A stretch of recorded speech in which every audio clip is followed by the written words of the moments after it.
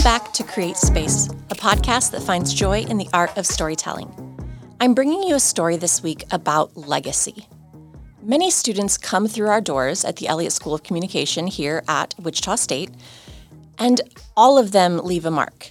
Each and every one of them leaves having done something important here. And every now and then, a student comes through who leaves something more. This is the story of Eli Maples. Eli graduated just a couple of months ago, and during his time with us, he chose to invest in our department in an intentional and profoundly impactful way. So for some context, we haven't had an in-house dedicated television studio in a long time. We've used other spaces on campus and certainly made do, but it's been something that we've always wanted to do. So my director and I hired Eli to work in our Elliott School gear room. This is like the technology hub for our department. Students can come check out cameras and microphones, tripods, lighting kits, whatever they need, right? So Eli had worked here for a couple of months, and I had also had him in class as well. And so we would talk about, our hopes for the Elliott School and what types of changes and updates we'd like to see. And I had mentioned to him kind of in passing how Jeff, our director, had wanted to renovate this specific space in our building to become a functioning television studio with a connected control room. Well, Eli was really into this idea, and he immediately started coming to me and Jeff and our other media production professor, Kevin, and he would have ideas and thoughts about how we could make this project happen. So Kevin and I talked with our director, and we all agreed that if Eli wanted to, we could hire him to help design this studio space, in addition to his job in the gear room. He jumped on the opportunity, and to say that he has absolutely blown us all away would be an understatement. Eli has taken on this massive project and really ended up leading the charge. Kevin and I were able to step back and just let Eli shine. He conducted extensive research, created wiring diagrams, made technology order lists, and then he tested every single piece of equipment that we ordered. The sheer amount of trust that we have been able to put in him as a student has been immense. I mean, Eli is professional and intelligent and thorough, and now he's helped create a beautiful, functional, well-designed television studio that is going to be appreciated and used by students for so many years to come. So when I say that Eli is leaving a legacy at the Elliott School of Communication, I really mean that. And actually, as a joke one day, my colleague, Kevin, taped a piece of paper on the door that said the Eli Maples control room. And we all laughed about it, but honestly, I'm putting a plaque in there somewhere, and we're naming it the Eli Maples control room because in every bit of seriousness, it wouldn't exist if not for the difficult and relentless effort that Eli put into building this space. So, all of that context to say, I asked Eli to come on Create Space and tell his story and share the behind-the-scenes context so that students well into the future will know why they're able to experience this space. All right, it is my absolute pleasure to welcome Elijah Maples to the show today. Eli, thank you so much for being here. Thank you for having me. So we're here today to talk about your story, but beyond that, your legacy associated with the Elliott School, right? So you've put so much of your heart and soul into our Elliott School of Communication over the past several years that I would say it's honestly difficult to say who got the better end of the deal here, you or us. But before we get into all of that, just in terms of context, I'd like to know, how did you end up here at the Elliott School? So how did you decide you wanted to pursue communication, and how did that decision lead you to us? Well, I remember I've always had an interest in television. I think that kind of came from being a little kid and watching our local news stations and also the Weather Channel. It was just what I did as a kid. Gets put in front of the TV, and that's what I would watch. Right. I remember my aunt told me that my mom put me in front of the Weather Channel because she was worried that the news was too violent. But it's funny because I I was told that growing up, like when I was an infant, I was asleep in my crib. There were 3 things that would wake me up, like from a nap instantly. And it was, I think it might have been the intro to ER, but I don't remember if that's correct or not. Definitely the intro of MASH and Eyewitness News at 10. That's adorable. Yeah. Oh my gosh. The fact that you work in news and that woke you up as a baby is like the best foreshadowing I've ever heard in my life. Right. So I always kind of had that general interest. When I was a little kid, I wanted to be a meteorologist, but I found out by the time I got to high school that I wasn't good enough at the math and science to like actually pursue it as a career, because it's, like physics and thermodynamics and stuff like that. I just wasn't very good at it. But since middle school, I had been taking broadcast classes. In middle school, we did like a live newscast every single day. In high school, we did something similar. So that was one of my passions. My other passion was computers and technology and stuff like that. So once it came time for college, I knew that I wanted to go to an in-state university because I didn't have a lot of money. And I was aware of what communications was, but I didn't know if there was anything in there that was for me. So I ended up going with a major called Management of Information Systems, and I applied for that through K-State. And I was all set up to go, but then when I started enrolling in classes, I found out how much aid I was getting, and it wasn't enough. So I couldn't afford to go there, so I was like, well, I also applied at Wichita State. I'll go there and I can live at home. And I got 1 semester into the business school with Management of Information Systems, and I was like, oh, I don't actually get to start the computer stuff until my junior or senior year, and until then I'm taking 6 semesters of just business classes. And I knew that's not what I wanted to do. And my advisor also knew that's not what I wanted to do. So she actually prepped me to switch to communications by 2 months into my first semester as a business student. So then I made that switch. It's amazing how many, like your story is so similar to so many people, myself included. Most of our communication majors come from somewhere else. Like not many people say, I want to be a communication major straight out of high school. Typically, we fall into it from some other source, which I just find interesting. I don't know why exactly that is. Either way, we're glad you found your way here. Thank you. So once you got here, what would you say felt different?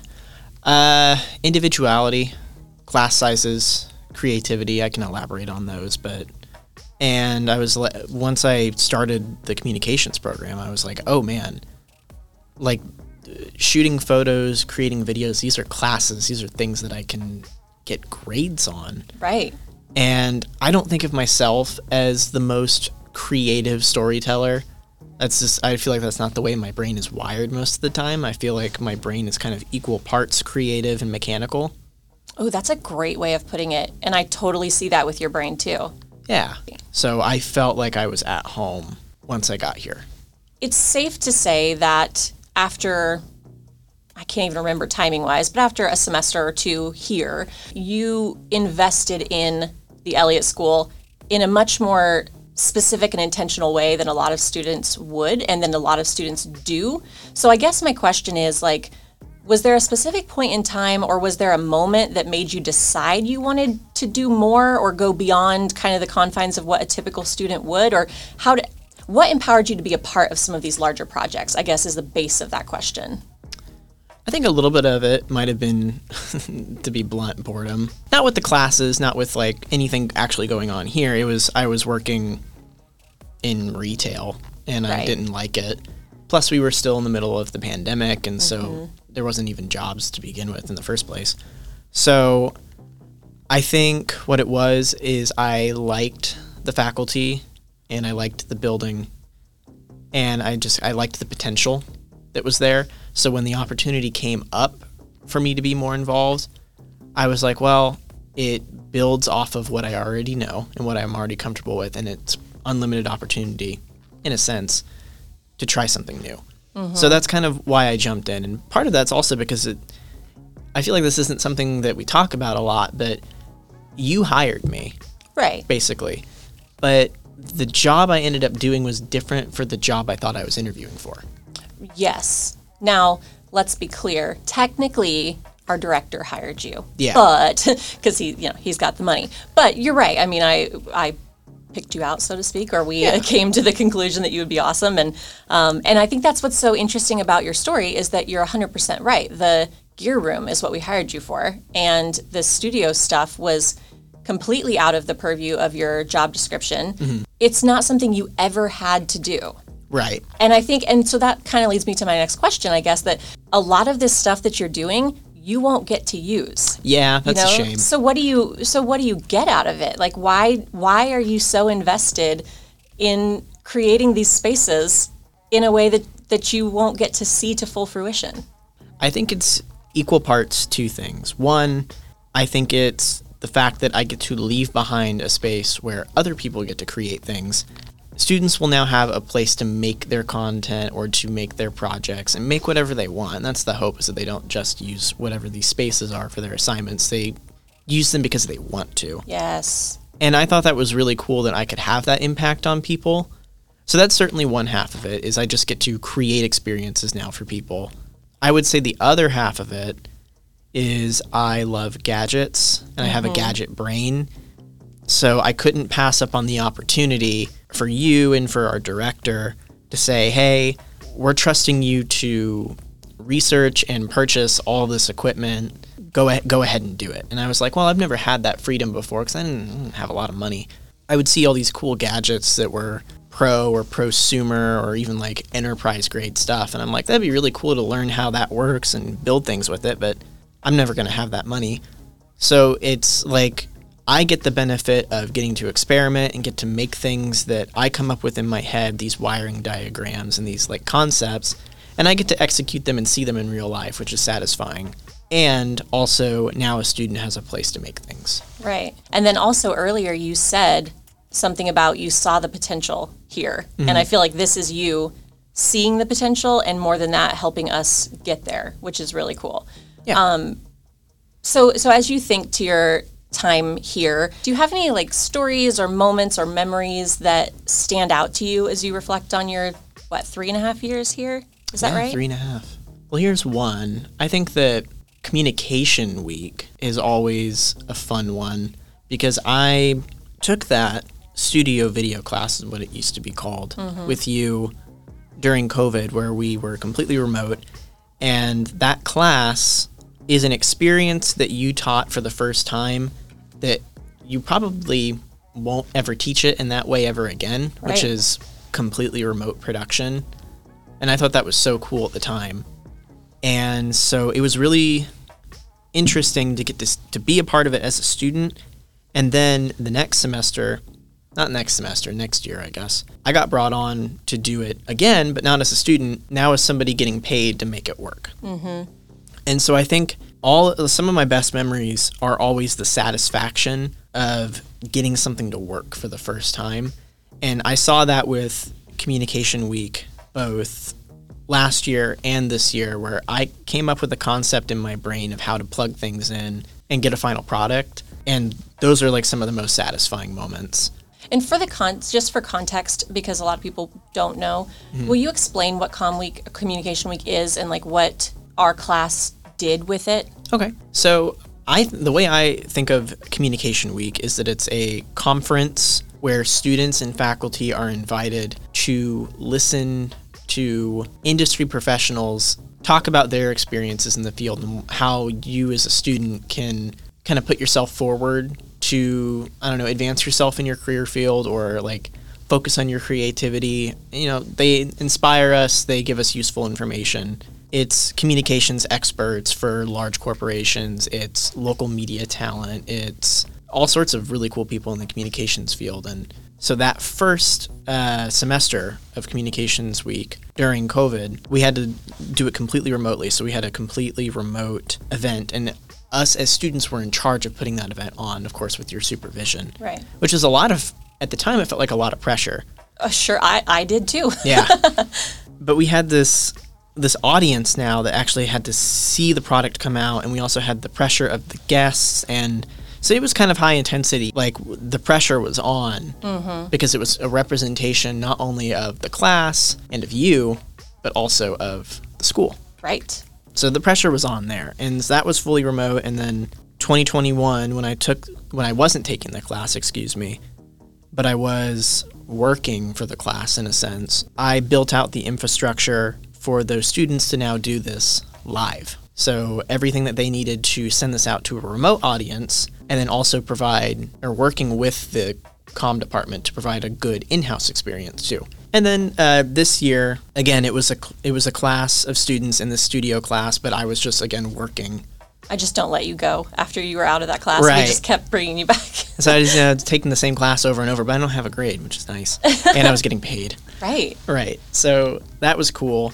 And so this year we chose not to live stream the events in order to cultivate a better audience in person and encourage people to show up. But when you bring all of these people in from all over the world, you want to have an archive. Mm-hmm. So we had to do a live to tape recording. And this year it was interesting because we were in two separate places. Right. Doing the same thing at the same time. Yeah, that was intense. That was intense. And I do not say lightly that I could not have done that without you. So... yeah, it was crazy. Every year it got different. Like you said, every year I think got better. I would argue. Yeah, absolutely. And changed things a little bit and tweaked things. And it's interesting. You hit at a good time because a lot of students looked at COVID as a reason to maybe not give up, but to not be as present or as involved as they would have been. And I almost feel like you looked at COVID as a way to get more involved and make things better. Okay. I guess. Yeah. I don't know if you would look at it that way, but that's what I saw. I don't know if I've ever thought of it that way, but I think you're 100% right. Yeah. You leaned into it in a way that not everybody would. And, maybe at the time it was because, especially that first semester, everybody was feeling the isolation and the being scared and all of that. So I guess that was it was something to do also. Mm-hmm. It was like, okay, I can, especially like that summer and that first semester after, it was just a way to occupy my mind, and it was to try something new, something out of my comfort zone, I guess. Yeah. It's like I can't fix a global pandemic, but I can fix my little part of this exactly. world. I can make it better. I can control my bubble. Yeah. Yeah. And that's not something, to be perfectly honest, I've always been very good at, because I'm somebody that tends to look outside of boundaries, for better or for worse. Mm-hmm. And for worse is when you can't control what's going on. And when the world was in a bit of shambles for a little bit, that was something I certainly couldn't control, and this is something I could. I've never thought of it that way, but that makes a lot of sense when I think back to, because we were all in it at the time. Mm-hmm. So, you don't really assess your experience until it's over. And so when I look back at what we all did in 2020 and then in 2021, it's interesting to put it through that lens now of that's exactly what we were doing. We were trying to control what we could control. Right. And like you mentioned, is that you said it was different every time, and yeah, it was. The project and thus the class just kept evolving to the conditions of the world at the time. I do think that as I look back at the pandemic, that is one thing that I'm grateful for to it, is that I changed my teaching in a lot of ways. Not just my teaching, we all changed our lives in a lot of ways. And some of the changes have been good and I've maintained them. And they're changes that I wanted to make for a long time. I want to make my teaching more accessible in an online environment. I want to do that. But I never had the push to actually do it. So it always sat on my radar, but just outside of priority. And then all of a sudden we had to. And so when I think about it, I'm sure that people had thought it would be cool to record these sessions or it would be cool to put these out live, but no one ever had a need to do it. And now we can, and my guess is we'll never stop doing it now. I hope not. And, I don't know if this is more the mechanical side of the brain or more of the creative side of the brain, because I'm sure people who are wired for just one of those things experiences this all the time, which is I can't get the engine to stop running. I feel like you might remember that after we finished Communication Week in 2021, I think I sent you a list of ideas for what we could do the next year to make it better. I do remember that. And even after this last event, which was technically my last one as a student, I still had ideas on how I thought we could make it better the next year. Has your view of your own creativity and your own, storytelling philosophy, has it changed from when you first arrived here through being a student through a pandemic, all of the different things, kind of rebuilding from scratch? Do you look at yourself as a different type of storyteller, or has that evolved in any way? I would say my storytelling has certainly evolved. I wouldn't necessarily say that it changed completely, because that would almost imply that maybe it was never there or it was something completely different. And I wouldn't say that it is something completely different now. I would say that the classes I took here and my time here, my experience, helped it like put all the puzzle pieces together. Maybe defined it in a way? It defined it, yeah. It defined what I already knew and what skills I already had, and it refined it, I guess, in a way. Yeah, that, yeah. Yeah, like my process, the way I thought, it kind of evolved here, and it made me more confident in the things that I already did know. I definitely learned a ton, but it also took the things that I already did know, and it made something new. I've had a lot of experiences here as a student that have made me think about what I want to do in the future, and it kind of changed my perspective in a way. Just for some examples with some specific classes, I took an audio class with you, and it made me appreciate audio more. And I feel like that's a pretty common thing you hear from students coming out of that class, is that they always kind of thought of audio as a supplemental piece to a video. Right, an afterthought. Right. Yeah. But in some ways, in my opinion, it's more important. Agreed. As we're doing a podcast Right. that's only audio. Because it doesn't matter what your video looks like. If it sounds bad, no one wants to watch it. That's like one of the biggest turnoffs is bad audio. That'll make you click away. So that was one thing that class, that audio production class, taught me, was to appreciate it more. And maybe even at some point I would love to do, I don't know, maybe radio journalism or just radio, I don't know, maybe a podcast, maybe create something with audio. Even if it's not me on the microphone like I am right now, even if I'm just a part of that, that could be fun. And, I work in production and local TV news right now, but there are other things that I might end up on a completely different career path. Right. 3, 5, 10 years from now, And there are other experiences here. That audio class was one of them that put a thought in the back of my mind of something else that I might want to do in case I get bored with this or in case it doesn't work out. Another one of those is photography. Going back to what I was saying earlier, I've been taking pictures with point-and-shoot cameras and with cell phones since I was a little kid. I used to take a lot of pictures of clouds. Nice. Yeah. I didn't know that about you. I don't know if that ties into the fact that I wanted to be a meteorologist when I was a little kid. Maybe, right? But so I have a ton of pictures, or at least I used to, of clouds and sunsets and stuff I just shot with my first cell phone, or like with my iPod Touch, or with the point-and-shoot camera that my mom would buy me from like Target. And I took a class here with Matt Stamey. And that was that photojournalism? Introduction to Photojournalism, I think was the title of the class. And taking that class took the skills I already had and the process I already had, and it refined it. I certainly learned a lot of new things from him as well. And so I'm forever grateful to Matt for the feedback that he gave me in that class, because it helped me realize how much I enjoyed that. And so that's another experience I took away from here that was like, it gave me a list of options. When coming into college, I felt like I had no options. It's interesting to hear you say that. I have found as a faculty member that teaching a skill is like maybe half my job, and the other half of my job is helping students find clarity in what they want to do, what their list of options includes, what they are capable of, all of those things that you sort of come to college to find out about yourself. And as you were talking, I was thinking to myself how impressed I am and how proud I am that you see it as a list of options,